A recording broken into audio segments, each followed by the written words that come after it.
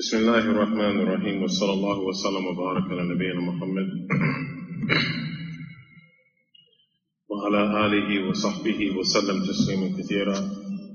يقول الشيخ الإسلام رحمه الله تعالى في كتابه العقيدة الواسطية: وتؤمن الفرقة الناجية من أهل السنة والجماعة بالقدر خيره وشره، والإيمان بالقدر على درجتين، كل درجة تتضمن شيئين.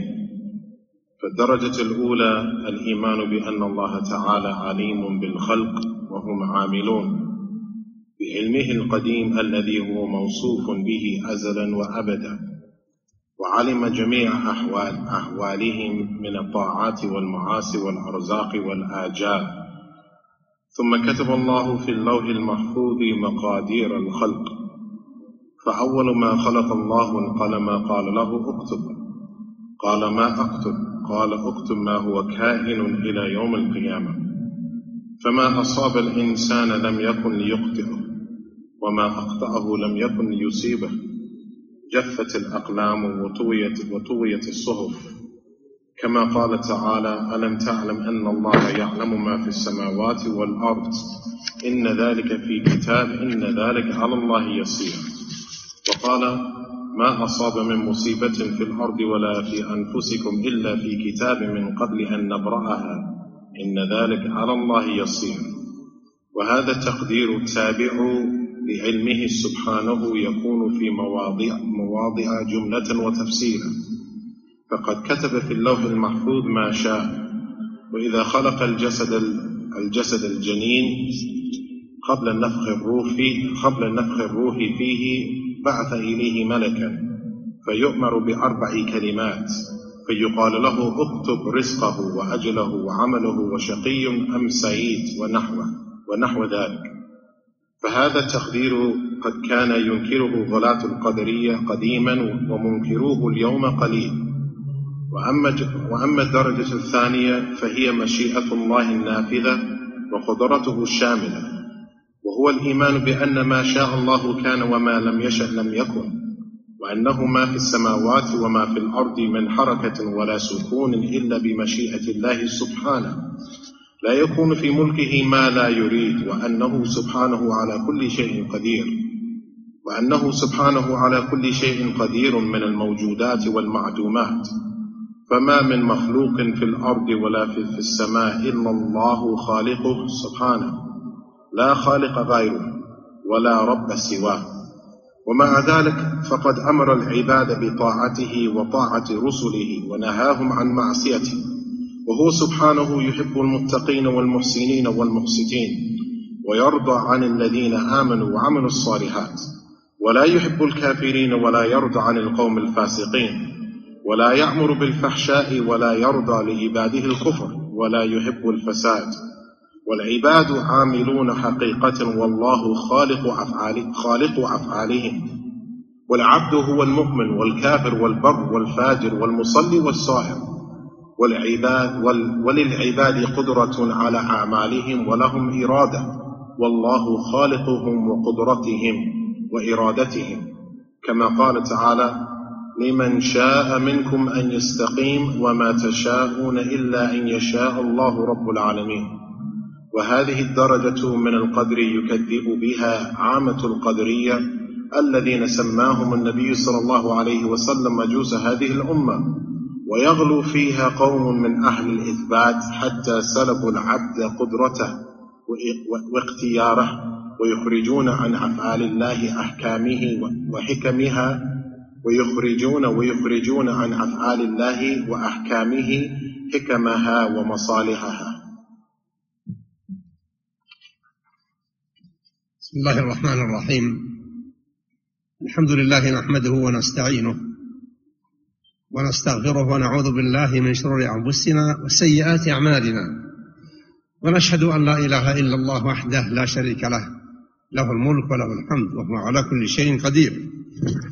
ونشهد أن محمدا عبد الله وخليله ورسوله، أرسله رحمة للعالمين، فبلغ الرسالة وأدى الأمانة ونصح للأمة وجاهد في الله حق جهاده، صلوات الله وسلامه عليه ورضوانه جل وعلا على صحابة محمد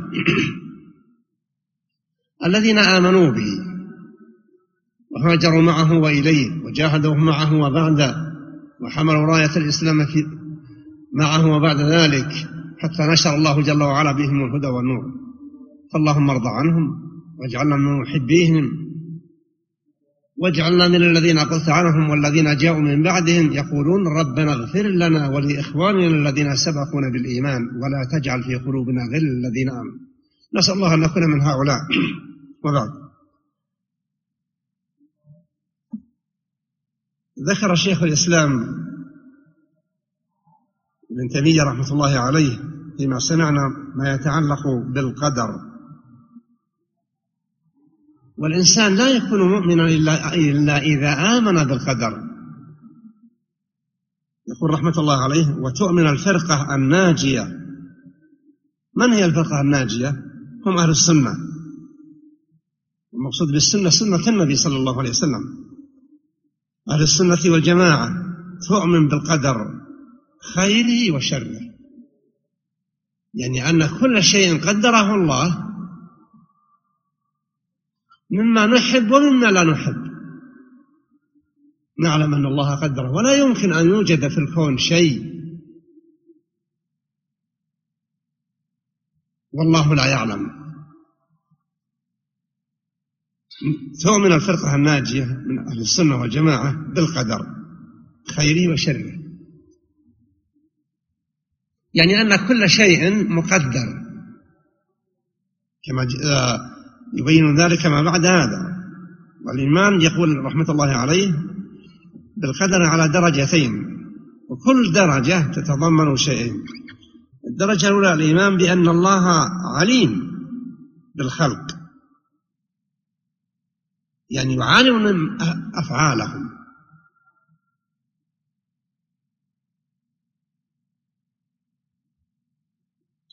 وأن هذا العلم عند الله جل وعلا قبل أن يخلق الناس. لما خلق الله القلم قال الله له اكتب، قال ما أكتب.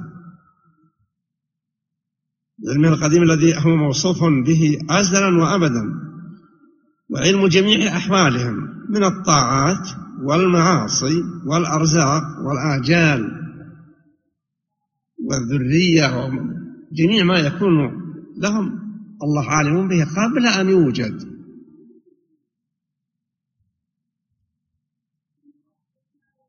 ويعلم جل وعلا جميع أحوالهم من الطاعات والمعاصي والأرزاق والأجال، يعلمها قبل أن تحدث. لا يمكن أن يصح أن يقال لا الله ما علم هذا الشيء حتى حدث، لا، يعلم أنه سوف يحدث ويعلم كيف سيكون إذا حدث. يقول: ثم كتب الله في اللوح المحفوظ مقادير الخلق. الله خلق القلم قبل أن يخلق الناس، ثم قال له اكتب، قال ما أكتب، قال اكتب ما هو كائن إلى يوم القيامة، إلى قيام الساعة، فكتب القلم. ولذلك ما يحدث شيء في هذا الكون إلا وقد سبق أن كتبه الله جل وعلا فيما كتب، وكيف سيكون هذا الحدث. فما أصاب الإنسان لم يكن ليخطئ. الذي قال لابن عباس: واعلم أن ما أصابك لم يكن ليخطئك، يعني إذا حصل لك أمر فأيقن أن هذا الأمر ما كان بالإمكان أن يتقى. على سبيل المثال، لو أن إنسانا يسير في الطريق فاصطدم بجدار أو بسيارة، لا يظن أنه لو وضع أسبابا أخرى ما حصل هذا. ما دام حدث الأمر يعلم أن هذا الشيء قد ما كان ليتأخر له. الذي قال واعلم أن ما أصابك ما كان ليخذك، يعني لا يمكن أن يتركك، وما أخطأه لم يكن ليصيبه. وأما مثلا الأمراض تقع، أحد يصاب بمرض وأحد لا يصاب، ليس معناه أن هذا الذي لم يصاب حرص على أن يتقي ذلك ويتجنبه، ولأنه تسبب ما جاءه المرض وذاك أهمل وجاءه المرض. لا، الذي جاءه المرض لو اجتمعت الدنيا كلها على أن تحول بينه وبين ذلك المرض ما استطاع. النبي قال ابن عباس: لو اجتمع من بأقطارها على أن ينفعوك بشيء ما نفعوك إلا بشيء قد كتبه الله لك. ثم في آخر هذا المعنى قال شيخ الإسلام: جفت الأقلام وطويت الصحف، كما قال تعالى: ألم تعلم أن الله يعلم ما في السماوات والأرض إن ذلك في كتاب إن ذلك على الله يسير. يعني هذا الذي يحدث من أعاصير، من مصائب، كل ما حصل واقعا حقيقة هذا قد سبق في علم الله أنه سوف يكون بهذه الصفة. قال جل وعلا: وما أصاب من مصيبة في الأرض ولا في أنفسكم إلا في كتاب من قبل أن نبرأها إن ذلك على الله يسير. يعني هذه المصائب، هذه الحروب التي تحدث، هذه موجودة في علم الله أنها سوف تكون. إذا وجد شيء أو براكين حدثت فهي في علم الله أنها سوف تكون في ذلك الوقت الذي حصلت فيه بالصفة. يقول: إلا في كتاب من قبل أن نبرأها، يعني من قبل أن نخلقها فعليا، لأن الله هو الذي برأ كل شيء إن ذلك على الله يسير. هذا التقدير التابع لعلم الله جل وعلا يكون في مواضع جملة وتفصيلا، فقد كتب في اللوح المحفوظ ما شاء.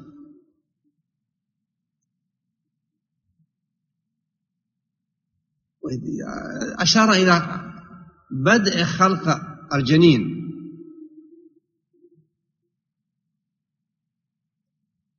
الإنسان لما يقع المني في الرحم، النبي أشار في حديث آخر أنه يبقى 40 يوما نطفة، 40 يوما علقة، 40 يوما مضغة، وهكذا حتى يكمل له 14 أشهر. يقول هنا: إذا خلق الجنين قبل نفخ الروح فيه بعث إليه ملكا. الملك هذا يأمره الله ب4 كلمات، يقال له: اكتب رزقه. هل هذا الجنين هذا سيكون ثري أو أنه سيكون فقير؟ هذا كله مكتوب، رزقه وأجله، كم سيعيش، 100 سنة أو 50 سنة أو شهر، كل هذا مكتوب، وأجله وعمله. هل سيكون من أهل التقوى والطاعة المحافظين على فرائض الإسلام، أو عمل في تجارة أو في أسفار؟ كل هذا مكتوب وعمله. وشقي أم سعيد؟ هل هم من الناس الذين حياتهم مبنية على الشقاء والعناء والتكدر والخوف والهم، أو أنه من الذين كتب الله لهم من ولادتهم إلى أن يموتوا وهم في رغد عيش وأمن واطمئنان؟ كل ذلك لكل واحد مسجل ونحو ذلك. شكل في تكمل له ما الرزق وما الأجر وبأي أرض يموت. كل واحد إذا مات أناس في الغرق هذا مكتوب قبل أن يخلقوا وقبل أن يخلق الله السماوات والأرض 50,000 سنة. كل هذه الأمور مكتوبة. فهذا التقدير قد ينكره غلاة القدرية قديما. يقول شيخ الإسلام يقصد بغلاة القدرية الذين قبل الإسلام وفي مبدأ الإسلام، ومنكروها اليوم قليل، يعني أنهم جربوا وأن كل أحد، ويؤمنون بأن الله لا يمكن أن يوجد في ملكه شيء هو لا يقدر على منعه. قالوا أما الدرجة الثانية فهي مشيئة الله النافذة وقدرته الشاملة، وهو الإيمان بأن ما شاء الله كان. الناس يتبادلون كلمة ما شاء الله كان، يعني الأمر الذي يريد الله أن يكون هذا لا بد أن يكون.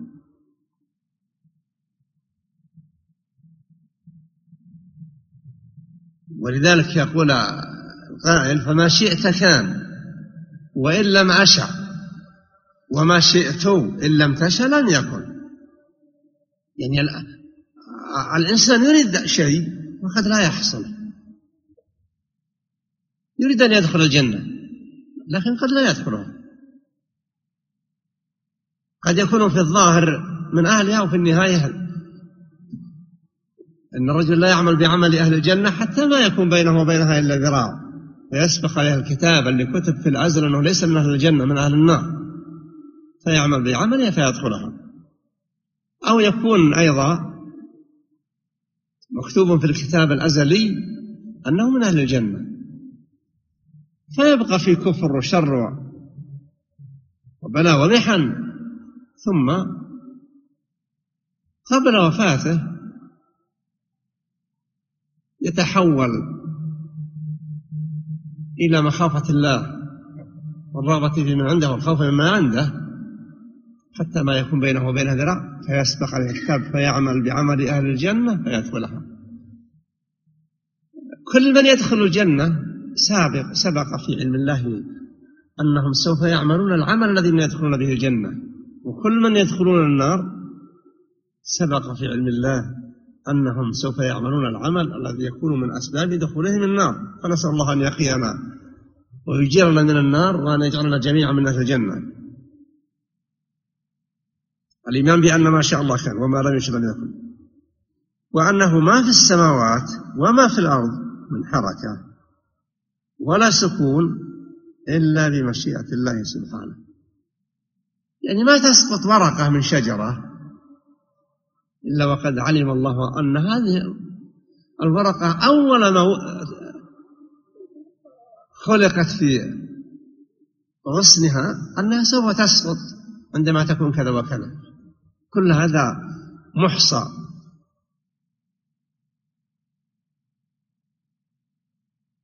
وما لم يشاء أن يكون، وأنه ما في السماوات وما في الأرض من حركة ولا سكون إلا بمشيئة الله. لا يكون في ملكه ما لا يريد، ليس معناه ما لا يريد ما لا يحب، لا، يعني ما لا يقدر على منعه.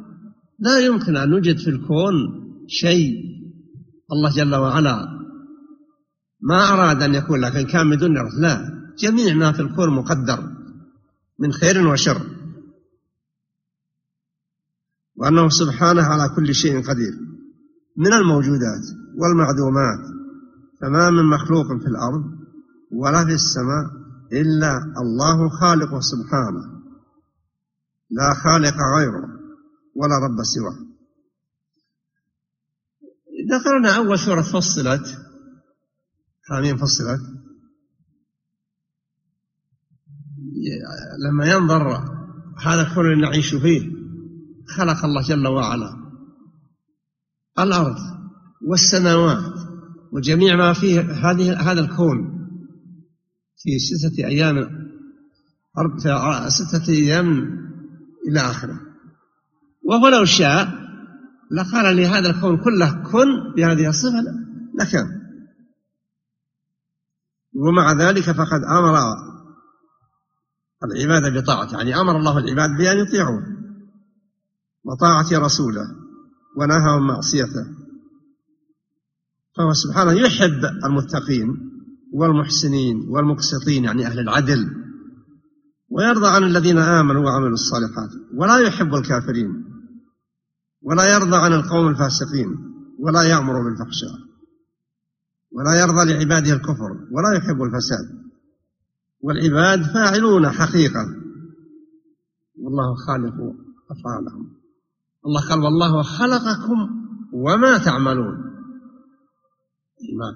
ليس أفعالنا نحن اللي خلقناها، لا، الله خلق الفاعل وفعله. قال والعباد فاعلون حقيقة والله خالق أفعالهم. والعبد هو المؤمن والكافر والبر والفاجر والمصلي والصائم، إن كل من في السماوات والأرض إلا آتى الرحمن عبدا. كل ما في هذا الكون عبيد لله جل وعلا. وللعباد قدرة على أعمالهم ولهم إرادة، والله خالقهم وقدرتهم وإرادتهم. الله يقول وهديناه النجدين. الله جل وعلا هو الذي علمه الطريق هذا والطريق ذا، وبين له مضار هذا ومنافع ذا. وهذه الدرجة من القدر يكذب بها عامة القدرية الذين سماهم النبي صلى الله عليه وسلم مجوس هذه الأمة، ويغلو فيها قوم من أهل الإثبات حتى سلبوا العبد قدرته واختياره، ويخرجون عن أفعال الله وأحكامه حكمها ومصالحها.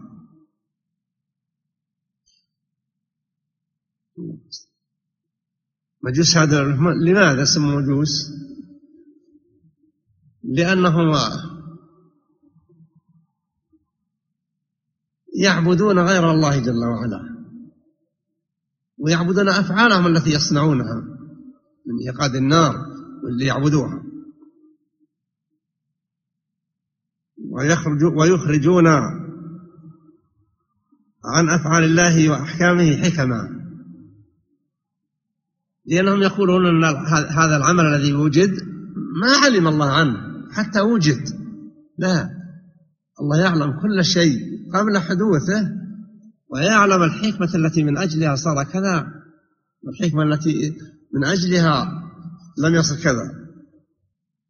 ولذلك لا يكون الإنسان مسلما حتى يؤمن بدرجات الإيمان كلها، بالله وملائكته وكتبه ورسله واليوم الآخر وبالقدر خيره وشره. لذلك لما جاء ناس من العراق وقابلوا عبد الله بن عمر وذكروا له أن الناس يقولون عندهم ناس ينكرون القدر ويقولون الأمر أنف، يعني هذا الأمر ما يعلمه الله حتى حدث. فهل أخبرهم بأنني بريء منهم وهم براء مني، ولو فعل الإنسان كذا وكذا ولا آمن بالقدر ما نفعه ذلك.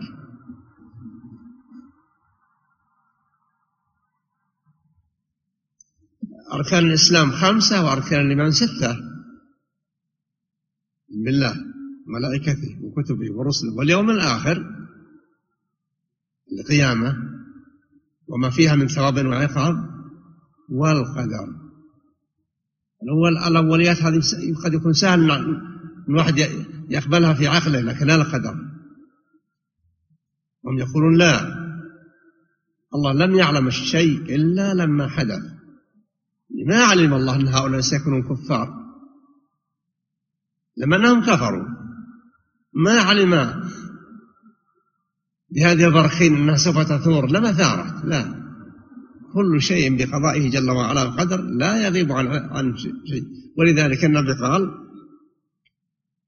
يخبر لو اجتمع من بأقطار الأرض على أن ينفعك بشيء ما كتبه لك ما نفعك به. لازم يؤمن الواحد، لكن مع ذلك ينبغي أن يحرص على اتقاء الشر والخطر،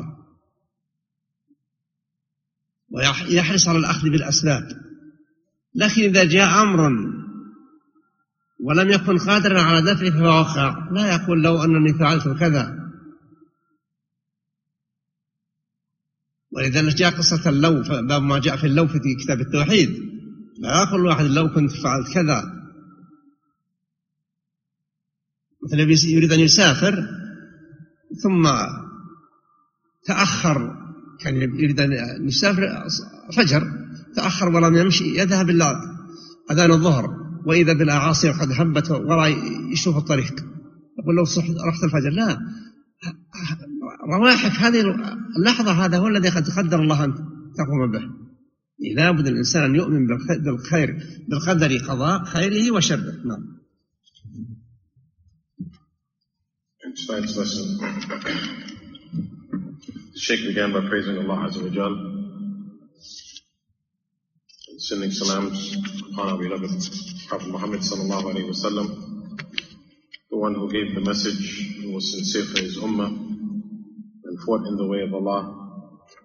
May the peace and may Allah be pleased with the companions, those who believed in the Prophet, migrated with him and to him and fought in the way of Allah until the guidance was spread throughout the lands. May Allah make us from those who say after them, "O Allah, forgive our brothers who have preceded us in faith and do not create any dislike for them within our chests." We ask Allah to be from amongst them. Shaykh al-Islam Ibn Taymiyyah rahimahullah ta'ala mentioned in this chapter that which pertains to divine decree, and an individual cannot be a true believer until he believes in the divine decree. Shaykh al-Islam rahimahullah ta'ala mentioned that the saved sect, the Firqatul Najiyah, they are the people from the Sunnah, and they believe in the divine decree. It's good and it's evil. They believe that everything that takes place, it was decreed by Allah that it would take place. And there's nothing, and those things that take place may be good, or they may be things that are liked by the individual or not liked. But all of this was decreed by Allah Azza wa Jal. There's nothing that takes place in the creation except that it was decreed by Allah, and Allah has full knowledge of it. So this is the belief of the saved sect with regards to divine decree. Shaykh al-Islam rahimahullah ta'ala mentioned that there are two categories of that.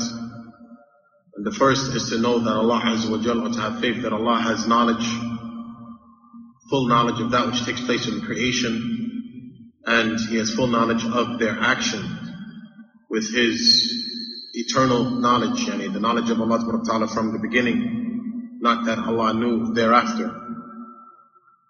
And the Shaykh mentioned, Habibullah Ta'ala, that Allah Azza wa Jal was aware of His creation before He created them. And this took place that Allah Ta'ala created the pen, or when Allah created the pen, He told Allah Azza wa Jal told the pen to write. And it's going to come in the chapter. So Allah Ta'ala is all aware of everything that takes place in His creation. Allah knows all of their affairs, their actions of obedience, their actions of disobedience, their wealth, their lifespan. This is written by Allah Azza wa Jal in the Lawh al-Mahfuz, in the preserved tablet. So everything that would take place in the creation, Allah Ta'ala is all aware of it. And it is not permissible, and it is not accepted that an individual says that Allah only knows once the very action takes place. This is not correct. Allah Ta'ala knew it before it took place. Allah is the creator of all things. And then He mentioned the affair of the pen. When Allah Ta'ala created the pen, He said to the pen, write. And the pen said, what should I write? Allah Ta'ala said, write everything that would take place until the Day of Judgment. So with that being the case, there's nothing that takes place in the creation except that Allah Ta'ala is all aware of it, and it is written in the Lawh al-Mahfuz, the preserved tablet. And because of that, Shaykh al-Islam Ibn Taymiyyah rahimahullah ta'ala mentioned, so there's nothing that takes place with the individual except that it was meant. It would have never been diverted from the individual. And there's nothing that's diverted from the individual except that it would have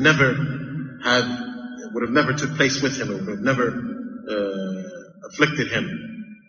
The pens have dried, or the ink has dried, and the pages have been folded. And the verses that were mentioned in AlAqida Al-Wasitiyah in that regard. So the Shaykh mentioned, Habibullah Ta'ala, this was mentioned, the Prophet ﷺ mentioned this to Ibn Abbas radiyallahu ta'ala anhuma, where he said you should have certainty that which afflicts you, it was not meant to be diverted from you, and that which was diverted or missed you, it was not meant to afflict you. So the Shaykh mentioned, Habibullah Ta'ala, for example, if a person is driving and he hits a wall, the person shouldn't think that if I would have done this or that. And once it has taken place, the person shouldn't say or feel, if I would have done this or that, this would have never taken place. Because the fact that it took place informed that you could have never diverted, you could have never prevented it. You could have never prevented it. The fact that it took place means that you could have never prevented it. And likewise, an individual, if he's afflicted with an illness, and the Shaykh mentioned you have two people that are afflicted with illnesses, or you have two people, one is afflicted with an illness and one is not. This doesn't mean that the person who is afflicted with the illness, had he done this or that, it would have never taken place. No. The Shaykh mentioned, Habibullah Ta'ala, the fact that it took place, he could have never missed it.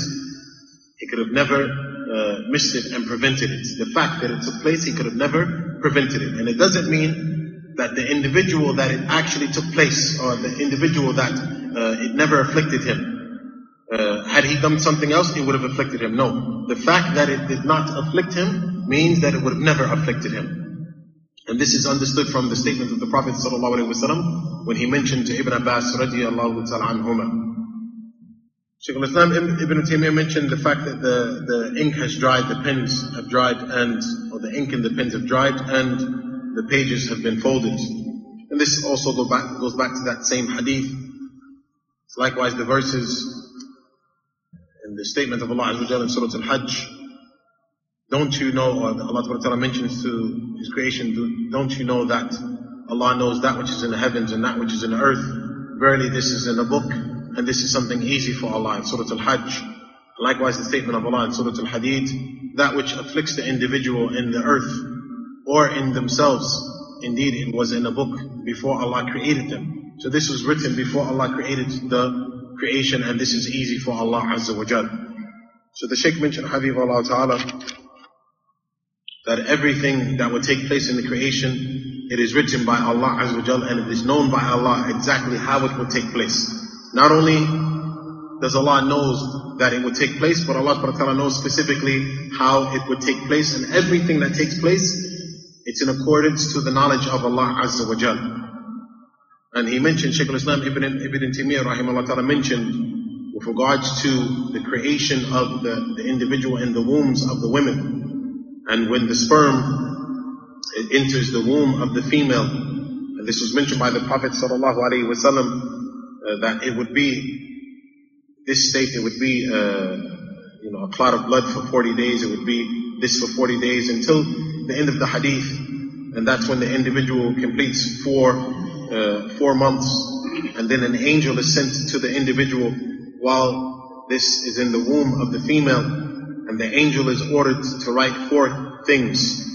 The angel is ordered to write, and Shaykh al-Islam Ibn Taymiyyah mentions it, the angel is ordered to write the wealth of the individual, the lifespan of the individual, the actions of the individual, and will they be wretched or will they be a happy, upright individual. And the Shaykh mentioned, Habibullah Ta'ala, so if the individual is going to be rich or the individual is going to be poor, this is written while the individual is in the womb of the female. And likewise the lifespan of the individual, this is also written. whether the individual is going to live for 100 years, or whether he or she is going to live for 50 years, whether the individual is going to be a person of taqwa, or he or she is going to be a person of disobedience, he's going to be a person that preserves the rights of Allah and fulfills the legislated obligations, whether the individual is going to be a merchant or the likes, all of this is known by Allah and is written while the individual is in the womb of his mother. Likewise, is the life of the individual going to be a life built on sadness and wretchedness, or is it going to be a life built on righteousness and the likes? All of this is known and it is written by Allah Azza wa Jal, or the angel is ordered to write this while the individual is in the wombs of the mother. The Shaykh mentioned Habibullah Ta'ala, and in addition to this, it's also written fi ayyi ardin yamut. It's also written which land would this individual die in. So for example, if a person drowns, if a group of people drowns, this was written 50,000 years before Allah created them. It was written that these individuals would drown. And then Shaykh al-Islam Ibn Taymiyyah rahimahullah ta'ala mentioned that this section of Qadr, the fact that Allah knew everything, this is denied by the Ghulat al-Qadariyah, the people that are extreme in al-Qadariyah, and this was before, the Shaykh mentioned Habibullah Ta'ala, this was even before Islam. They would deny that Allah knew the actions of the individual until it takes place. And it was also in the beginning of Islam. You had those individuals that denied that Allah knew the actions of the individual until it would take place. The second level is the divine decree of Allah Tabaraka Ta'ala that would indeed happen and be carried out. And the Shaykh mentioned Habibullah Ta'ala, this is, or Shaykh al-Islam Ibn Taymiyyah mentioned Rahimahullah Ta'ala, that this is the belief that which Allah decrees would take place, and that which Allah does not decree, it would never take place. And there is nothing in the heavens nor in the earth from movement or stillness except that Allah Azza wa Jal decreed it. And there's nothing in the dominion of Allah except that Allah wants it. There's nothing in the dominion of Allah except that Allah wants it Tabaraka Ta'ala. And everything is by the decree of Allah. Everything which is present and everything which is not present and everything which is created in the heavens and in the earth, Allah is the creator of that thing. And there's no creator other than Allah Azza wa Jal. The Shaykh mentioned Habibullah Ta'ala, the Shaykh mentioned that the people say that which Allah wants will take place, and that which Allah does not want, it would not take place. And this is correct. That which Allah wants, it would take place. And what Allah Azza wa Jal does not want, it would not, or if Allah wants something not to take place, it will not take place. So whatever Allah decrees will happen, and whatever Allah does not decree, it would not happen. And the Shaykh mentioned Habibullah Ta'ala, it's not based on the want and the desire of the individual, because you might have an individual that wants to enter into paradise, but he does not enter into paradise. As it was mentioned by the Prophet ﷺ, one of you would act, or one of you would do the actions of the people of paradise until there's a small span, time between him and paradise, and before his death. And then he would do the actions of the people of the hellfire, and he would enter into the hellfire. And likewise, there's an individual that would he would act upon kufr, he would do actions of disbelief and actions of sins, and he would be upon pure evil. And then there's a short time between him and his death, and he changes and he does the actions of the people of paradise, and he enters into paradise. So the Shaykh mentioned Habibullah Ta'ala, every individual that would enter paradise, this individual is known by Allah Azza wa Jalla. Allah knows everyone that would enter paradise. And everyone that would enter the hellfire, Allah Azza wa Jalla knows every specific individual that would enter the hellfire. And we ask Allah Azza wa Jalla to make us from amongst those people that enter the paradise. And we ask Allah Azza wa Jalla to protect us from the actions of the people of the hellfire. Then the Shaykh mentioned Habibullah Ta'ala, there's nothing that takes place in the heavens or in the earth from movements or from stillness except that it is known by Allah Azza wa Jalla. when a leaf falls from the tree, Allah knew that this leaf would fall from the tree at the specific time and at the specific moment before Allah created the leaf. Before Allah Azza wa Jal created the leaf, Allah knew that at a specific time and a specific moment, this leaf would fall from the tree, even before the leaf was created. And there's nothing that takes place in the dominion of Allah except that Allah wants it. And the Shaykh Habibullah Ta'ala mentioned that you shouldn't say that Allah did not want this evil or that evil to take place. No, the fact that it took place means that Allah willed that it would take place, and Allah Azza wa Jal wanted it to take place. And he mentioned, Habibullah Ta'ala, in the beginning of Surah Fussilat, Allah mentioned about the creation and that which is present on the earth and that which is present in the sky and the likes. And the Shaykh mentioned, Habibullah Ta'ala, that Allah mentioned in the Quran how He created this. But indeed, if Allah wanted to say be, it would be. If Allah said be, it would be. Then he mentioned, Habibullah Ta'ala, or Afwan, Shaykh al-Islam Ibn Taymiyyah mentioned that even with Allah Azza wa Jal, that which Allah decrees take place in the heavens and in the earth, with that Allah ordered, and the fact that Allah knew that this person would enter to paradise and that person would enter into the hellfire, even with that being the case, Allah ordered the servants to obey Him, and He ordered them to obey His messengers, and Allah forbade that they disobey Him. And Allah Ta'ala loves those who are righteous, and Allah loves those who are good, and Allah loves those who are just. And Allah is pleased with those who believe and do righteous deeds.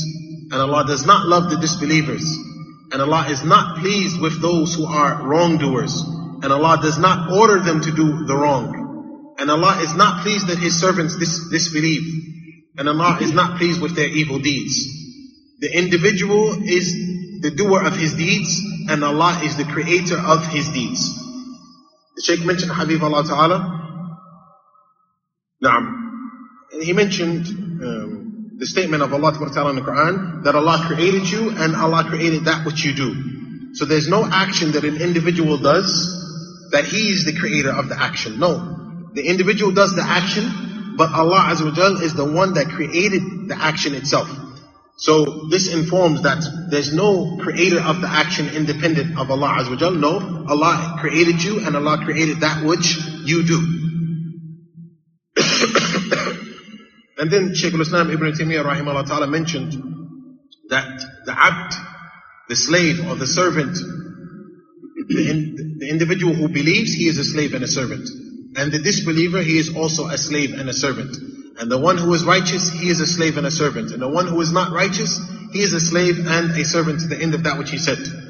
And the Shaykh mentioned, Habibullah Ta'ala, the statement of Allah in the Quran, that everyone in the heavens and everyone on the earth, they will come to Allah as a servant. They will come to Allah as a servant. So there's no one who's exempt from the servitude of Allah Azza wa Jal, or the servitude to Allah Azza wa Jal. All of us are servants and slaves of Allah, whether we're righteous or whether we're not righteous, whether we believe, whether we disbelieve, we are all servants and slaves of Allah Azza wa Jal. And Allah Azza wa Jal informed us which path we should take. As Allah Ta'ala says, وَهَدَيْنَاهُمْ نَجْدَيْنِ. Allah guided you to the correct path. Whether Allah Azza wa Jal informed you of the two paths, the path which would lead you to paradise or the path that would lead you to the hellfire. Allah informed you of it, and He clarified which path is the path that would lead you to righteousness. Then Shaykh al-Islam Ibn Taymiyyah mentioned, rahimahullah ta'ala, the majus of hadhihi al-ummah, or the fire worshippers of this ummah. And he mentioned AlAqida Al-Wasitiyah, the individuals that deny this, and the individuals that say that the person creates his own deeds, and that Allah does not create the deeds of the individuals. These are described as being the majus of this ummah, the fire worshippers. Why? Because they worship other than Allah. They worship themselves because they say that they create their deeds. And they said that Allah does not create the deeds of the individuals. So these individuals worship other than Allah Azza wa Jal, and they believe that there is a creator. They believe that there's a creator other than Allah Azza wa Jal. Why? Because they say that the person creates his own deeds, that the deeds are not created by Allah Azza wa Jal. And likewise they say, he mentioned, Habibullah Ta'ala, that they say that Allah does not know that this individual would do this deed until the person does the deed. And because of that, they take away the fact that Allah creates the deeds, and they take away the fact that the deed was performed with wisdom. They remove the wisdom from the deed itself, and this is incorrect. Verily, Allah created the deed of the individual, and Allah did it with pure wisdom. And the Shaykh mentioned, Habibullah Ta'ala, that the individual cannot be a believer until he believes in divine decree of Allah Azza wa Jal. And this is from the pillars of Iman. As the Prophet ﷺ mentioned, and tu'mina billah, to believe in Allah, wa malaikatihi, his angels, wa kutubihi, and his books, wa rusulihi, and his messengers, wal yawm al-akhir, and to believe in the last day, wa tu'mina bil qadri khayrihi wa sharri, and that you have to believe in divine decree, it's good and it's evil. And because of that, during the time of the companions, individuals came from Iraq, and they visited Abdullah bin Umar radiallahu anhuma, and they informed Abdullah bin Umar that there were people in Iraq who said that the affair is not known by Allah. Yani the actions and that which takes place in the creation, it is not known by Allah until it takes place. And Ibn Umar radiallahu anhuma, he said, if you meet those individuals, then inform them that they are free from me and I am free from them, and that Allah would not, that they would not be believers, and that Allah would not accept their deeds until they believe in divine decree. Until they believe in divine decree. The Shaykh mentioned, Habibullah Ta'ala, so Islam has 5 pillars, and Iman has 6 pillars. And belief in divine decree is from the pillars of Iman. And then he mentioned, Habibullah Ta'ala, and this is based, we understood this also from the hadith of Ibn Abbas that he mentioned in the lesson, and that was where the Prophet ﷺ said, if all of the people of the world were to come together to benefit you, they would not be able to benefit you except that Allah wrote it for you, except that it was written by Allah.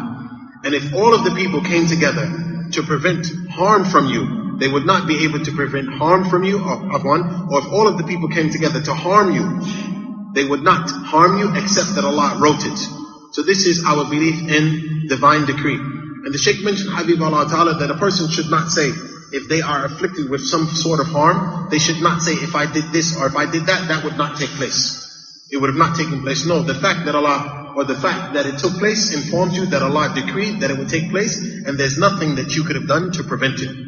And the Shaykh mentioned, Habibullah Ta'ala, although this is our belief, we are still encouraged to try to prevent harm, and to take the means and the measures to prevent harm. But what is intended is, if the harm takes place, or that which takes place in your life, if it takes place, you should not say, if I did this or that, it would not take place. And that's why it came in the previous lesson that we had in Kitab Al-Tawheed, the statement that a person should not say, if I did this or that. That was mentioned in Kitab Al-Tawheed. Why? Because once it takes place, you should not say, if I did this or that. Once it takes place, there was nothing that you could have done to prevent it. For example, a person wants to travel, and he delays his journey until Dhuhr, or he delays his journey and then he says, if I would have set out at Salat al-Fajr, this or that would have taken place. He should say, no. Once it took place that it was delayed and the adhan of Dhuhr came in, khalas, this was something that Allah decreed, and there was nothing that you could have done to prevent it.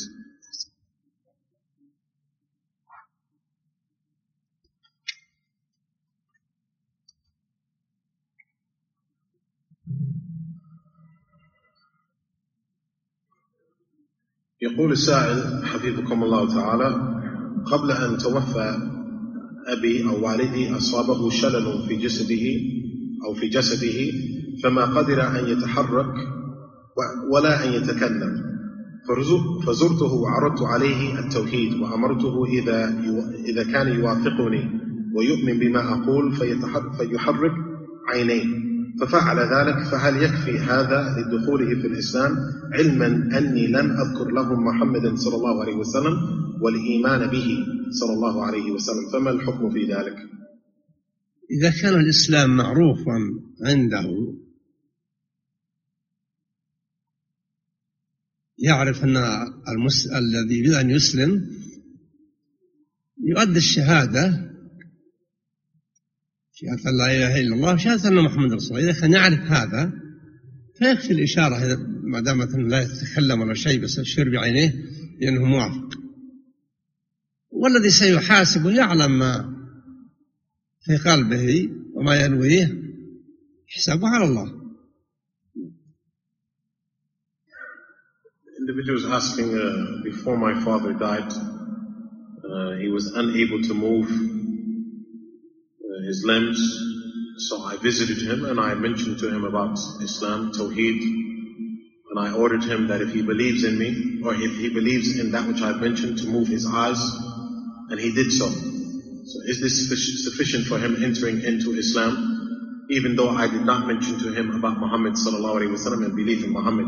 Sheikh mentioned, Habibullah Ta'ala, if this individual knew about Islam, and he knew that if a person wants to enter into Islam, he has to say the two declarations of faith, the oneness in Allah and following the Prophet Muhammad sallallahu alaihi wasallam, or belief in the Prophet Muhammad.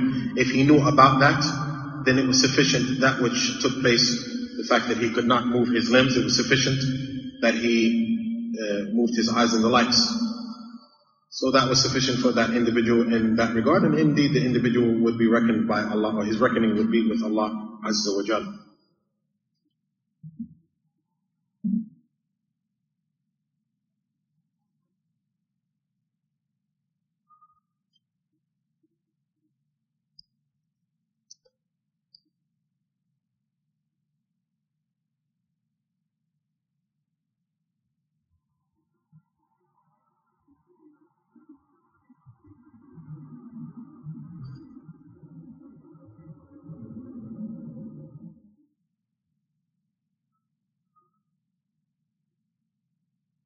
يقول السائل: إذا كان بعض الناس يقول إذا كان الله يعلم ما سيفعله العبد من الطاعات والمعاصي، فما الحكمة من خلق الناس؟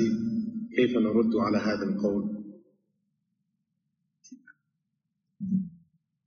الله يقول: لا يسأل عما يفعل وهم يسألون.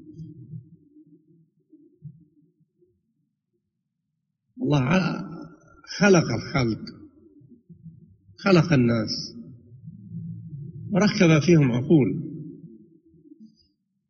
يعرفون بواسطة هذه العقول الضار والنافع، الذي يريده الله والذي لا يريده.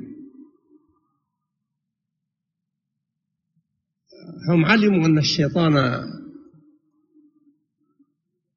جاد في إضلالهم، وكان عليهم أن يتحرزوا بالصدق مع الله جل وعلا. لا يسأل لماذا خلق كذا ولماذا لم يخلق كذا. Some people mentioned that if Allah knows what the servants would do of obedience and disobedience, then what is the wisdom in creating the people? And the Shaykh mentioned, Habibullah Ta'ala, that Allah says in the Quran, He is not asked about that which He does, and the people will be asked. So the individual is not, so an individual should not ask why Allah created the creation. Allah created the human, and He placed within the human intellect for the human to understand that which harms him and that which benefits him, and that which is expected by Allah, or that which Allah wants, and that which Allah does not want. And the human also understands, or the individual also understands, that the shaitan is very diligent and vigorous in leading an individual astray. So because of that, it's incumbent upon the individual to be honest and truthful when it comes to his Lord Tabaraka wa Ta'ala, and Allah is not asked about that which He does. يقول السائل: كيف يعرف المرء أو كيف يعرف المسلم أن ما أصابه سببه عذاب من الله أو سببه محنة من الله؟ ينبغي أن يعرف أن الله جل وعلا يعلم كل شيء. إذا عمل شيئا الله عالم بأن هذا العمل سوف يكون بهذه الصفة قبل أن يوجد ذلك العمل وقبل أن يوجد ذلك الإنسان. خلق الخلق وأعطاهم ما أعطاهم من مسائل المعرفة وحذرهم، فالإنسان إنما يجني إذا جنى يجني على نفسه.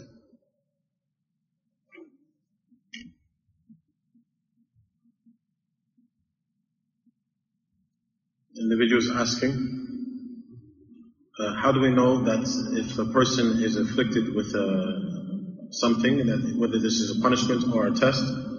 And the Shaykh mentioned, Allah Ta'ala, that the individual is incumbent upon the individual to know that Allah Ta'ala knew that which the individual would do before the individual did it, and before the individual was created.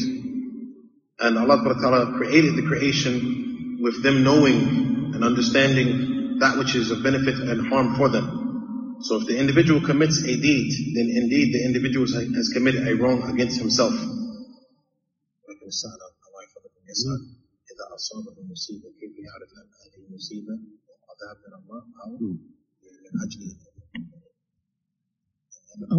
قد لا تكون المصيبة عذاب، قد تكون هذه المصيبة إذا كان مؤمن يصبر عليها فيكون له ثواب بصبره عليها، قد يكون له منزلة في الجنة وعمله لم يكن بالكثير الذي يوصله إليها، فتصيب هذه المصيبة ويقرأ الذين إذا صمت قالوا إنا لله وإنا إليه راجعون، قال الله أولئك عليهم صلوات من ربهم إلى آخره. فلما تصيب المسلم المصيبة ويعلم أنها بقضاء الله وقدره، ما دامت حدثت يعترف بأن الأمر كله لله، ويقول نحن ملك لله، إنا لله ملك الله وسوف نرجع إليه، وكل ما يصيبنا بتدبيره وقضائه نسلم له. The Shaykh mentioned, Allah Ta'ala, not everything that affliction that happens to the individual is a punishment from Allah. It's possible that if the individual is patient with regards to the afflictions, he would receive a tremendous reward because of his patience. It's possible that the individual, Allah wants the individual to reach a level in paradise that his actions won't assist him in reaching that level. So this person is afflicted with certain calamities and trials, and if he's patient, he would reach that high level in Jannah. And because of that, Allah Ta'ala mentioned about the people who are patient, أُولَٰئِكَ عَلَيْهِمْ صَلَوَاتٌ مِّن رَبِّهِمْ وَالرَّحْمَةٌ, that when they are afflicted with the calamity and they are patient and they say, from Allah we come and to Allah we will return, upon them is the prayer and the mercy. So the Shaykh mentioned, Allah Ta'ala, so this person is afflicted with a calamity or a trial, and they should know that it is from Allah. It is indeed from Allah Azza wa Jal, and they know that the affair returns to Allah. So they say, we are the creation of Allah, and we will return to our Lord Ta'ala, and this person will receive a tremendous reward.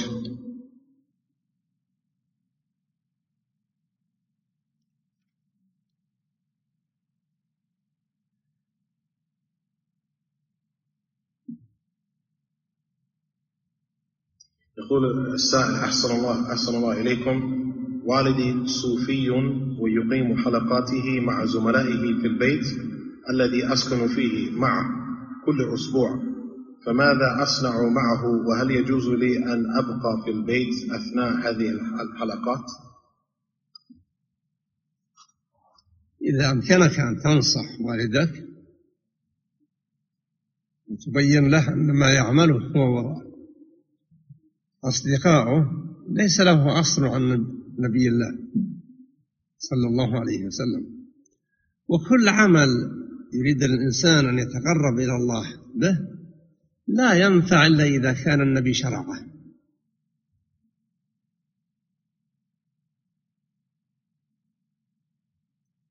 وهذه الحركات التي تكون عند الآخذين بالتصوف كالشاذلية وغيرهم لا يمكن أن يكون شيء منها من أفعال النبي صلى الله عليه وسلم أو أفعال الصحابة. وقد رأيت مجلس ذكر بالطريقة الشاذلية، يقولون الهاشمية الشاغورية، لا أعرف هذه المقاصد، فتعجبت وأنا أنظر إلى الحركات التي يفتحون أفواههم ويرفعون أصواتهم كأن الواحد في انخفاض واهتزاز. هذا ليس له أصل عن النبي، وقد قال النبي صلى الله عليه وسلم: من عمل عمل ليس عليه أمرنا فهو رد، يعني مردود عليه لا ينفع. إذا استطعت أن تقنع والدك بأن يسأل ويبحث كيف كان النبي صلى الله عليه وسلم يفعل وكيف كان الصحابة يفعلون، ثم يحرص على الاقتداء بهم، إذا استطعت أن تصل إلى هذه الدرجة فهذا خير لك وله. The individual said that my father is a Sufi and he has his gatherings in the house that I live with him, weekly gatherings. What should I do, and is it permissible for me to remain in the home when he has these gatherings? The Sheikh mentioned, Habibullah Ta'ala, if you're able to advise your father that which he does and his companions, there's no origin and proof from the Prophet sallallahu alaihi wasallam, and every action that an individual performs that has not been legislated, it will not benefit the individual except that it has been legislated by the Prophet sallallahu alaihi wasallam. And these movements that they perform, the Sufis and the methodologies of Shadiliya and other than them, these have no basis in Islam. It was not done by the Prophet ﷺ, nor was it done by the companions. And the Shaykh mentioned, Habibullah Ta'ala, that he witnessed one of their gatherings and he was very surprised at their movements and raising their voices and moving around and dancing and the likes. And indeed, this has no basis from the legislation from the Prophet ﷺ. And the person should understand that the Prophet ﷺ said, whoever does an action which is not in accordance with my way, it would be rejected. So these actions are rejected. So if you have the ability to advise him and inform him of that, and you should inform him and encourage him to research and to look what was performed by the Prophet ﷺ and what was not performed by the Prophet and the companions, and whatever was performed by them, then he should do, and whatever wasn't, then he should abstain from.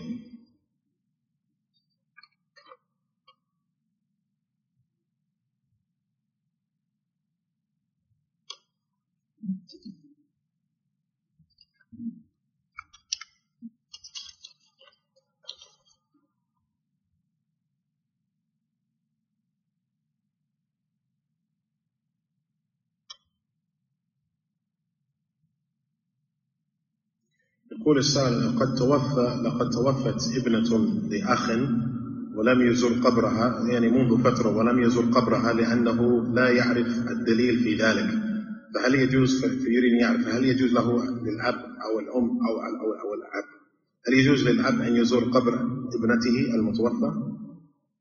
زيارة القبور مشروعة. النبي يقول: نهيتكم عن زيارة القبور ألا فزوروها فإنها تذكر الآخرة.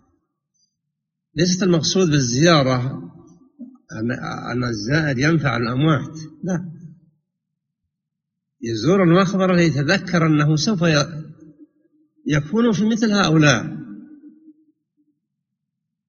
إذن عليه أن يستعد لهذه المنزلة التي لا بد أن ينزلها بالعمل الذي ينفع لها، وهو طاعة الله جل وعلا وحسن اتباعه للنبي صلى الله عليه وسلم. وأنت إذا زرت المقبرة فاستعمل معها ما جاء عن النبي: السلام عليكم دار قوم مؤمنين ومسلمين، رحم الله المتقدمين والمتأخرين إلى آخره، ندع لهم دعاء فقط. We're just asking a brother, his daughter died some time ago and he hasn't visited her grave because he doesn't know proof is it permissible for them to do so? And the Shaykh mentioned, Allah Ta'ala, visiting the graves is legislated because the Prophet ﷺ said, I used to, in the beginning of Islam, the Prophet ﷺ said, I used to forbade you from visiting the grave, but now I allow it because it would remind you of the hereafter. So the purpose of visiting the grave is not that you would benefit the person in the grave, but rather you visit the grave so that you can be reminded that you would be in the same place, you would eventually be in the same place. So it's upon an individual to visit the grave and to be reminded that he has to do righteous deeds, or the way an individual prepares for his grave is by doing righteous deeds, obedience to Allah, following the way of the Prophet ﷺ. And likewise, when you visit the grave, you should do that which is legislated upon entering the grave or visiting the grave, and that is that you send salams upon the deceased, and that you ask Allah to have mercy upon those who are present and those who will come. So you supplicate for the individuals who are there.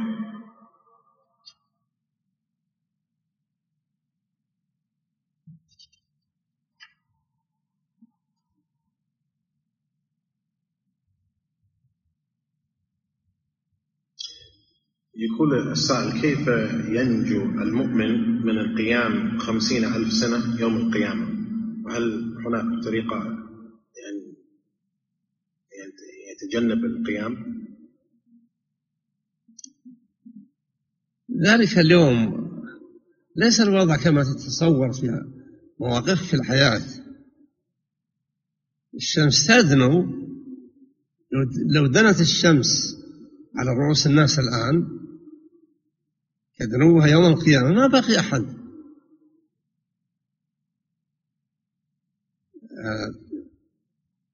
الإنسان لو رمي في نار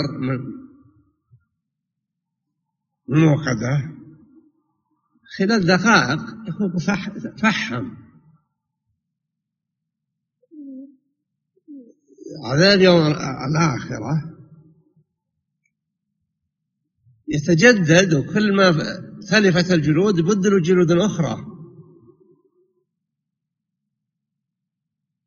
ولا يموتون وإنما عذاب مستمر. موقف يوم القيامة الذي تحصل فيه الاستجدة للشفاعة وطلبها من وللعزم ثم يتحملها النبي صلى الله عليه وسلم، هم صابرون ولا يملكون غير الصبر، ليس لأحد. لكن يضع أصحاب المنازل والتقى 7 الذين يظلهم الله في ظله يوم لا ظل إلا ظله. هؤلاء ما يشعرون بشديد وطأة ذلك اليوم وحره وحر الشمس، إن الله أنعمهم بما من به عليهم في الدنيا من لزوم طاعته، فصاروا يتنعمون في الظل الذي أعده الله لهم. في الدنيا استعد لتحصيل هذه المكاسب بلزوم طاعة الله والتقيد بسنة نبيه صلى الله عليه وسلم. Individuals asking, how can a person be saved from standing on the Day of Judgment for 50,000 years? And the Shaykh mentioned, Allah Ta'ala, standing on the Day of Judgment and that which takes place thereafter in paradise and hell is not like what we know in this life. For example, on that day, the sun will be brought close. But we know in this life that if the sun is brought close, everyone would burn. Likewise, if an individual in this life is thrown into the fire, within a few moments he would turn into coal, he would burn. The punishment of the hereafter is continuous. When your skin burns, it would be replaced with new skin. And people will not die in the hellfire. So this punishment is continuous. Standing on the Day of Judgment is something tremendous. This will be the day that the people would seek intercession from the prophets And the prophets would be patient, because that's the only thing they can do is be patient. And you have those individuals that would be in very high levels and positions. For example, the Prophet ﷺ mentioned about 7 people who would be shaded on a day that there's no shade except that which Allah provides. And these individuals that would be shaded, they would not feel the tremendous afflictions like the others. They would be protected from the heat of the sun. They were protected from the heat of this day. And these individuals would be protected because of them adhering to obedience to Allah Azza wa Jal and adhering to the sunnah of the Prophet sallallahu alaihi wasallam. So it's for an individual while he's in this life to prepare for that day and standing on that day by obeying Allah Azza wa Jal and adhering to the sunnah of the Prophet sallallahu alaihi wasallam. سؤال من امرأة في أمريكا تدرس في جامعة هنا وهناك سكن للطالبات، فهي تسأل هل يجوز لها أن تخرج من بيت أمها لكي تسكن في سكن جامعتها في مدينتها؟ في أمريكا ولا في أمريكا. إذا كانت جامعتها في وضع في أمن لا تخشى معه على نفسها ولا تخشى أن يحال بينها وبين أداء عبادتها وأمها غير محتاجة لها فلا حرج أن تسكن في الجامعة. أما إذا كانت أمها في حاجة إليها أو لا تأمن على نفسها فيجب عليها أن تتجنب ما تخشاه.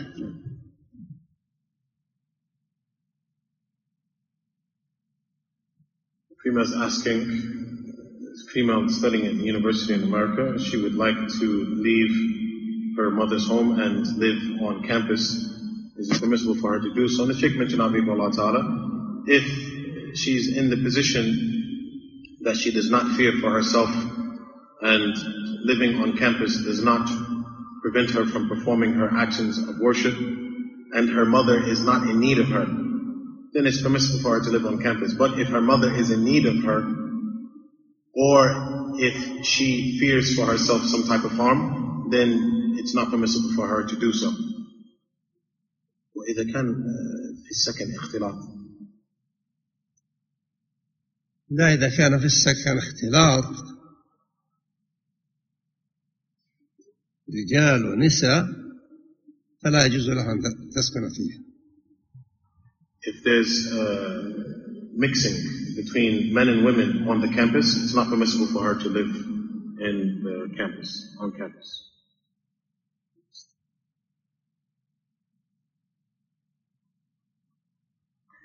يسأل السائل عن طريقة الديوبندية.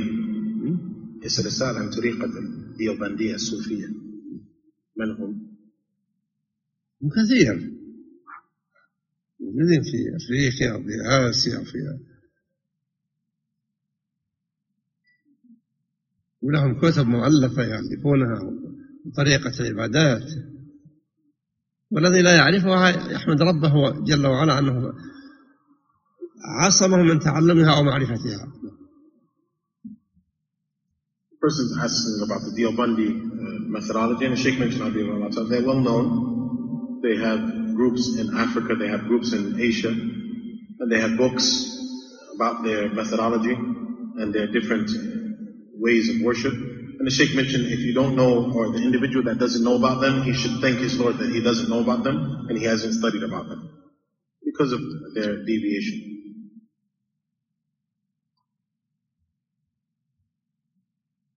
تسأل المرأة تقول ابنتي، يعني سؤال من أمريكا، ابنتي متخلفة عقليا، فهل يجوز لها أن تتناول أدوية تمنع حيضها حيث يسبب لها الحيض تصرفات غير جيدة مثل شدة الغضب وغير ذلك من التصرفات غير جيدة، فهل يجوز لها تناول أدوية تمنع حيضها؟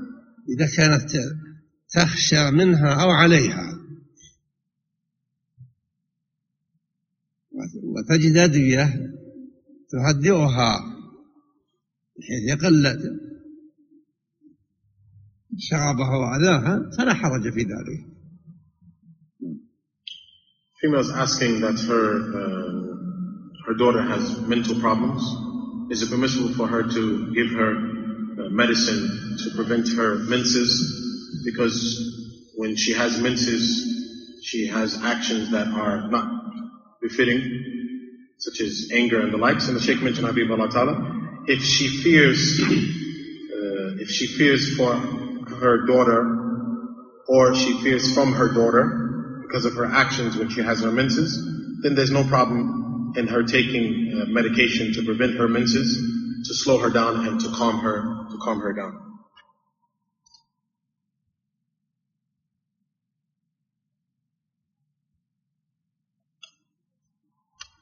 يقول السائل كيف يتعلم المسلم حفظ لسانه؟ هذا لا يحتاج إلى تعلم، يسكت إلا عن ذكر الله أو قراءة القرآن أو التعلم. والأمر صعب. النبي يقول: من يضمن لي ما بين لحييه، والخطاب للمسلمين، وما بين رجليه أضمن له الجنة. ويقول: وهل يكب الناس في النار على مناخرهم إلا حصائد ألسنتهم، يعني إلا نتائج ألسنتهم. الإنسان ينبغي أن يكون قادرا على السكوت، لأن أكثر الناس لا يحسن السكوت، لا يملك نفسه ليسكت ولا يحسن الحديث. هذا من الشقاء. Individuals asking, how does a person teach himself to control his tongue? The Shaykh mentioned, Habib Allah Ta'ala, a person doesn't have to teach himself to control his tongue. The individual just has to be quiet, except from remembrance of Allah and recitation of the Quran and learning the religion. And this is indeed a difficult affair. The Prophet ﷺ said, whoever guarantees for me that which is between his cheeks, meaning his tongue, and that which is between his legs, meaning his private parts, I will guarantee paradise for him. And the Prophet ﷺ likewise said, will the people be dragged into the hellfire on their faces, except because of that which their tongues have mentioned? So an individual, it's incumbent that an individual controls his tongue, and he does so by being quiet. And the Shaykh mentioned that most people don't know how to be quiet, and most people don't know what to say when they speak.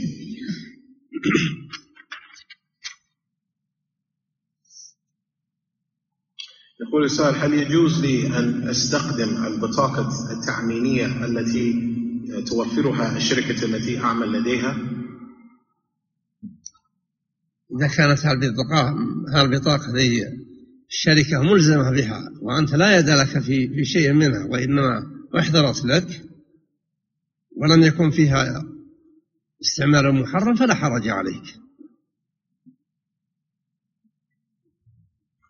The Sheikh is asking, is it permissible for me to use the insurance card provided by the company that I work for? The Sheikh mentioned, Habib Allah Ta'ala, if you are forced to do so, the company provides it for you, not that you are the individual that pays for it. And likewise, if you use it in a means which is permissible, not that you use it in a means which is impermissible, then there's no problem in you using it.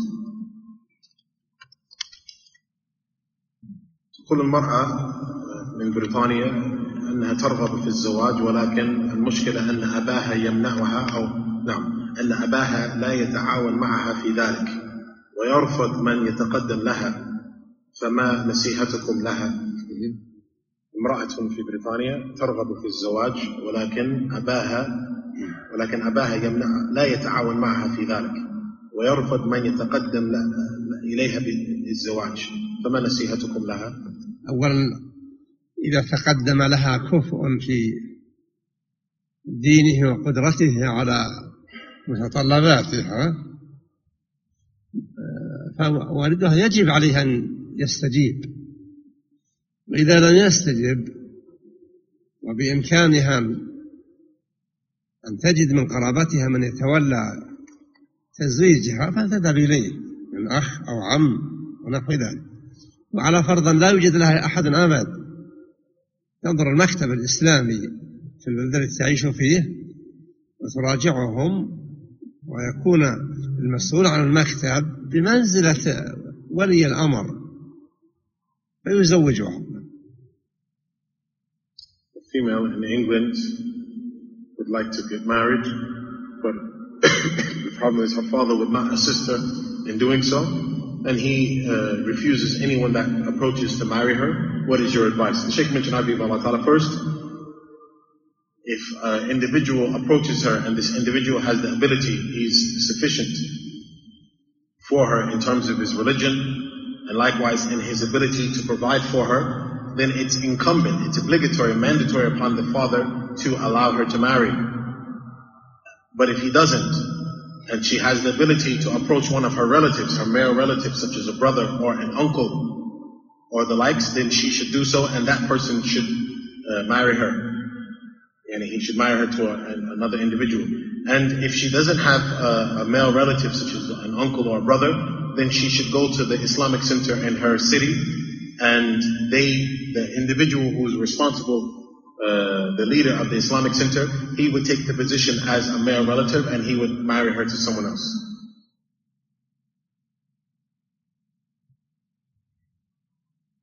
يقول السائل: هل يمكن أن يحصل أن طفل أو ولد مسلم مثلا الذي يبلغ عمره 7 سنوات، هل يجوز أو هل يمكن أن يصيب شخص آخر أو مسلم آخر بالعين؟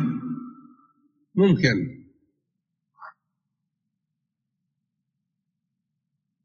لأن هذا الشاب إذا رأى الشخص الآخر أشياء هو لا يقدر عليها ويتمناها ولم يذكر الله جل وعلا حين رأى هذا الشيء، هذا تخرج حتى بدون إرادة. يكون هذه الأشياء تصدر من ابن آدم أشبه ما يكون بالإشعاع الذري، لكن إذا استعمل الأذكار صارت هذه أشبه ما يكون بالحاجز. النبي قال: لا، على ما يقتل أحدكم أخاه إذا رأيت ما يعجبك هلا بركت، يعني هلا قلت ما شاء الله تبارك الله لما رأيت ما يعجبك عنه.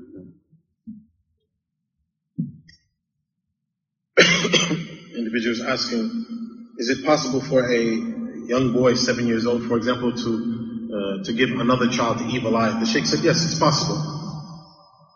If a child sees another individual who has something that he wants and he cannot have, and he does not remember Allah and mention the name of Allah, then it's possible that the evil eye leaves him and affects the other individual even if he doesn't intend it.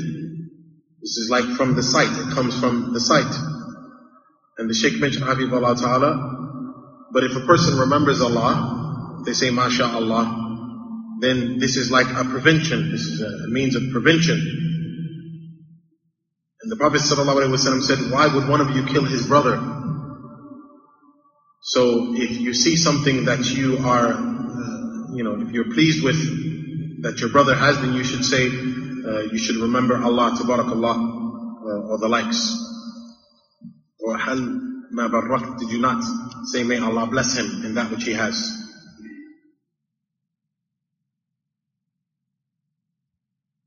There's a question about the yearly subscription fee.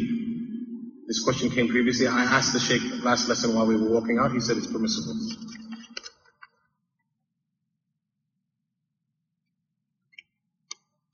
يقول السائل: أريد لولدي أن يكون في المستقبل عالما في الشرع أو في الشريعة، فما نصيحتكم لي ولزوجتي كيف نربي أولادنا لكي يكون أئمة في المستقبل؟ أولا هذا توجه تشكرون عليه، إذا صدقتم فيه وأخذتم بالأسباب تحقق ذلك بإذن الله.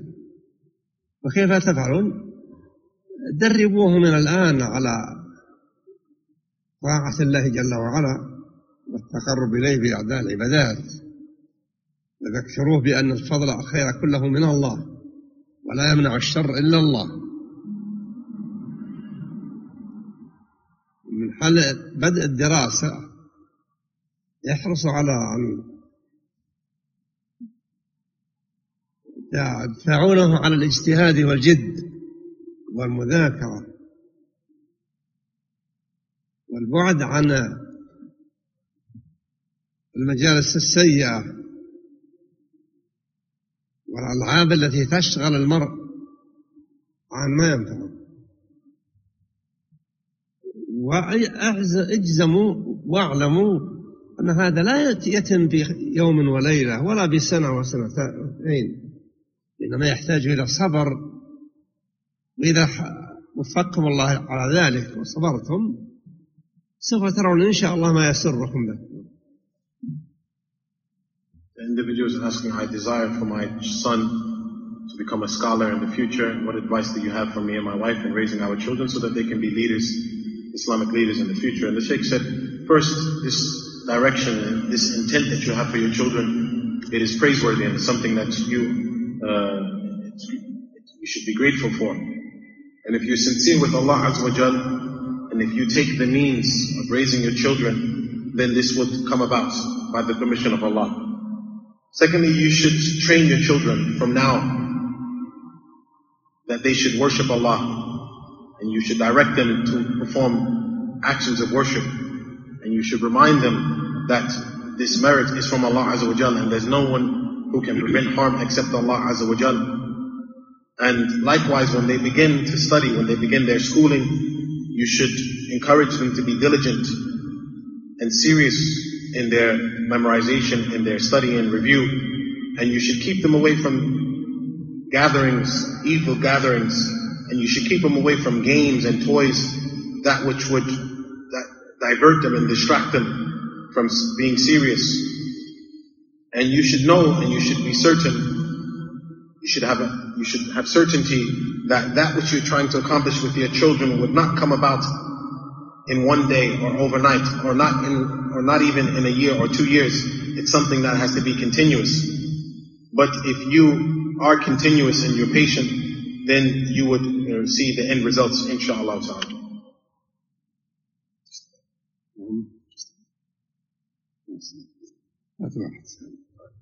يقول السائل إذا أراد مسلم أن يتبرع للمسلمين في سوريا فكيف يتبرع لهم وكيف يتيقن أن هذا المبلغ يصل إليهم؟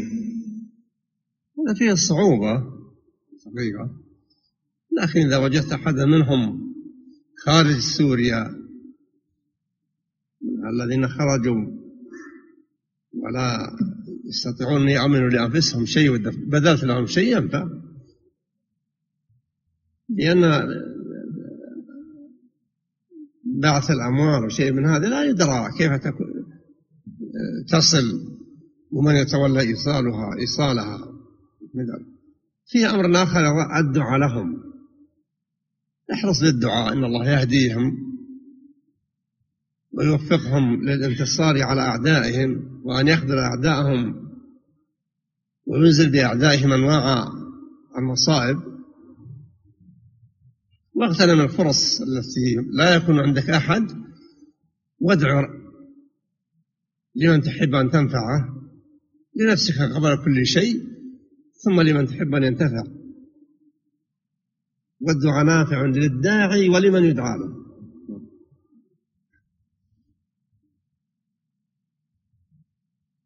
Just asking if a Muslim wanted to donate to the Muslims in Syria, how can he donate and how does he know that his wealth has reached them or his charity has reached them? The Sheikh mentioned, this is very difficult because an individual, he said it's very difficult, but if you can find an individual, for example, a Syrian who has left Syria and he has no means, he has no provisions, then you should give to this individual because this would benefit them. The Sheikh said, because you sending wealth by means of organizations and the likes of that, you don't know if this would reach them. You don't know who's responsible for making it reach the individuals. Another thing that you can do is you can supplicate for them. You can supplicate that Allah guides them and Allah gives them the success and Allah allows them to, defeat their enemy and the likes. You can do this. So you should take advantage of the time where you have no one around you and you're alone. And you should supplicate for yourself and you should supplicate for others. And this supplication will benefit them, inshaAllah, by the permission of Allah. أولا نحمد الله جل وعلا على ما يسر لنا من هذا الاجتماع، وأسأل الله بأسمائه وصفاته أن يوفقنا جميعا للعمل الصالح، وأن يتقبل منا ويتجاوز عنا، وأن لا يكلنا على أعمالنا. نسأله جل وعلا أن يرحمنا ويلطف بنا، كما نسأله بأسمائه وصفاته أن يعز الإسلام والمسلمين وأن يذل الكفر والكافرين والمنافقين، وأن ينتصر للمظلومين من الظالمين،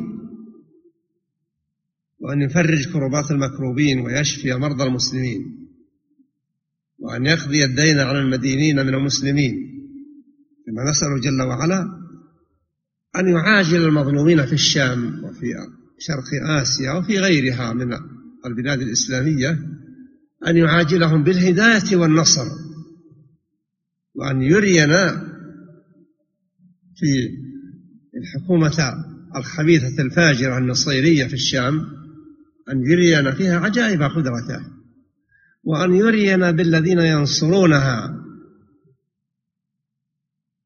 كدولة إيران الرافضية وحكومة العراق الرافضية والحزب النجس الذي في لبنان، أن يرينا في هؤلاء عجائب قدرته، كما نسأله أن يرينا في الدولة الروسية الخبيثة التي تمد هذا النجس الخبيث بشار وحزبه، أن ترينا فيها تصدعها وانفلات الأمر منها، وأن يرينا أيضا في كل القادرين على إبعاد هذه المحنة وكشف هذه الغمم عن المسلمين ثم يتقاعسون، أن يرينا فيهم الآثار غضبه جل وعلا، كما نسأله سبحانه بأسمائه وصفاته أن يجيرنا في هذه البلاد من الفتن ما ظهر منها وما بطن، وأن يحقق لنا الأمن على ديننا ودنيانا، وأن يحقق ذلك للمسلمين في كل مكان، وأن يهدينا جميعا سواء السبيل ويصلحنا ويصلح ذرياتنا ويغفر لأمواتنا، إنه جل وعلا مجيب الدعاء. وآخر دعوانا أن الحمد لله رب العالمين، وصلى الله على نبينا محمد وآله وصحبه وسلم تسليما كثيرا.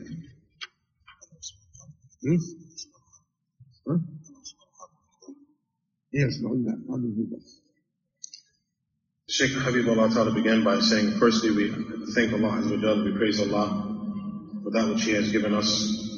We ask Allah Ta'ala with His names and attributes to give us success, to do righteous deeds, and to accept it from us. And we ask Allah Azza wa Jalla not to allow us to depend on our deeds, and to have mercy upon us, and ask Allah to give strength and might and glory to Islam, and to debase disbelief and the hypocrites, and ask Allah Ta'ala to assist those who have been oppressed and to cure the Muslims. We ask Allah Ta'ala to pay the debt of the Muslims who are in debt. And we ask Allah Ta'ala to bring immediate victory to those who are being oppressed in Syria and other places.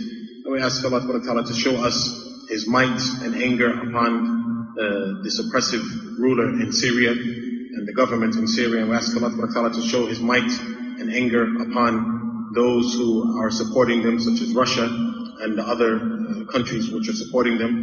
And likewise His might and anger upon those countries who have the ability to stop this oppression, that they don't stop it. And we ask Allah Ta'ala to give ease to the Muslims who are being oppressed there. And we ask Allah Ta'ala to protect us in this land, and to protect and to preserve and protect us from all types of trials and calamities. And we ask Allah Ta'ala to protect our religion and our worldly possessions, and to do the same to all of the Muslims in all parts of the world, and to guide us to the straight path, and to protect us and our families and our children, and to protect and to forgive those who have died from amongst us. And indeed, Allah is the one to answer the call, and may the peace and blessings of Allah be upon the Prophet Muhammad sallallahu alaihi wasallam and his family members and companions. Next week, there will be a lesson next week, inshallah.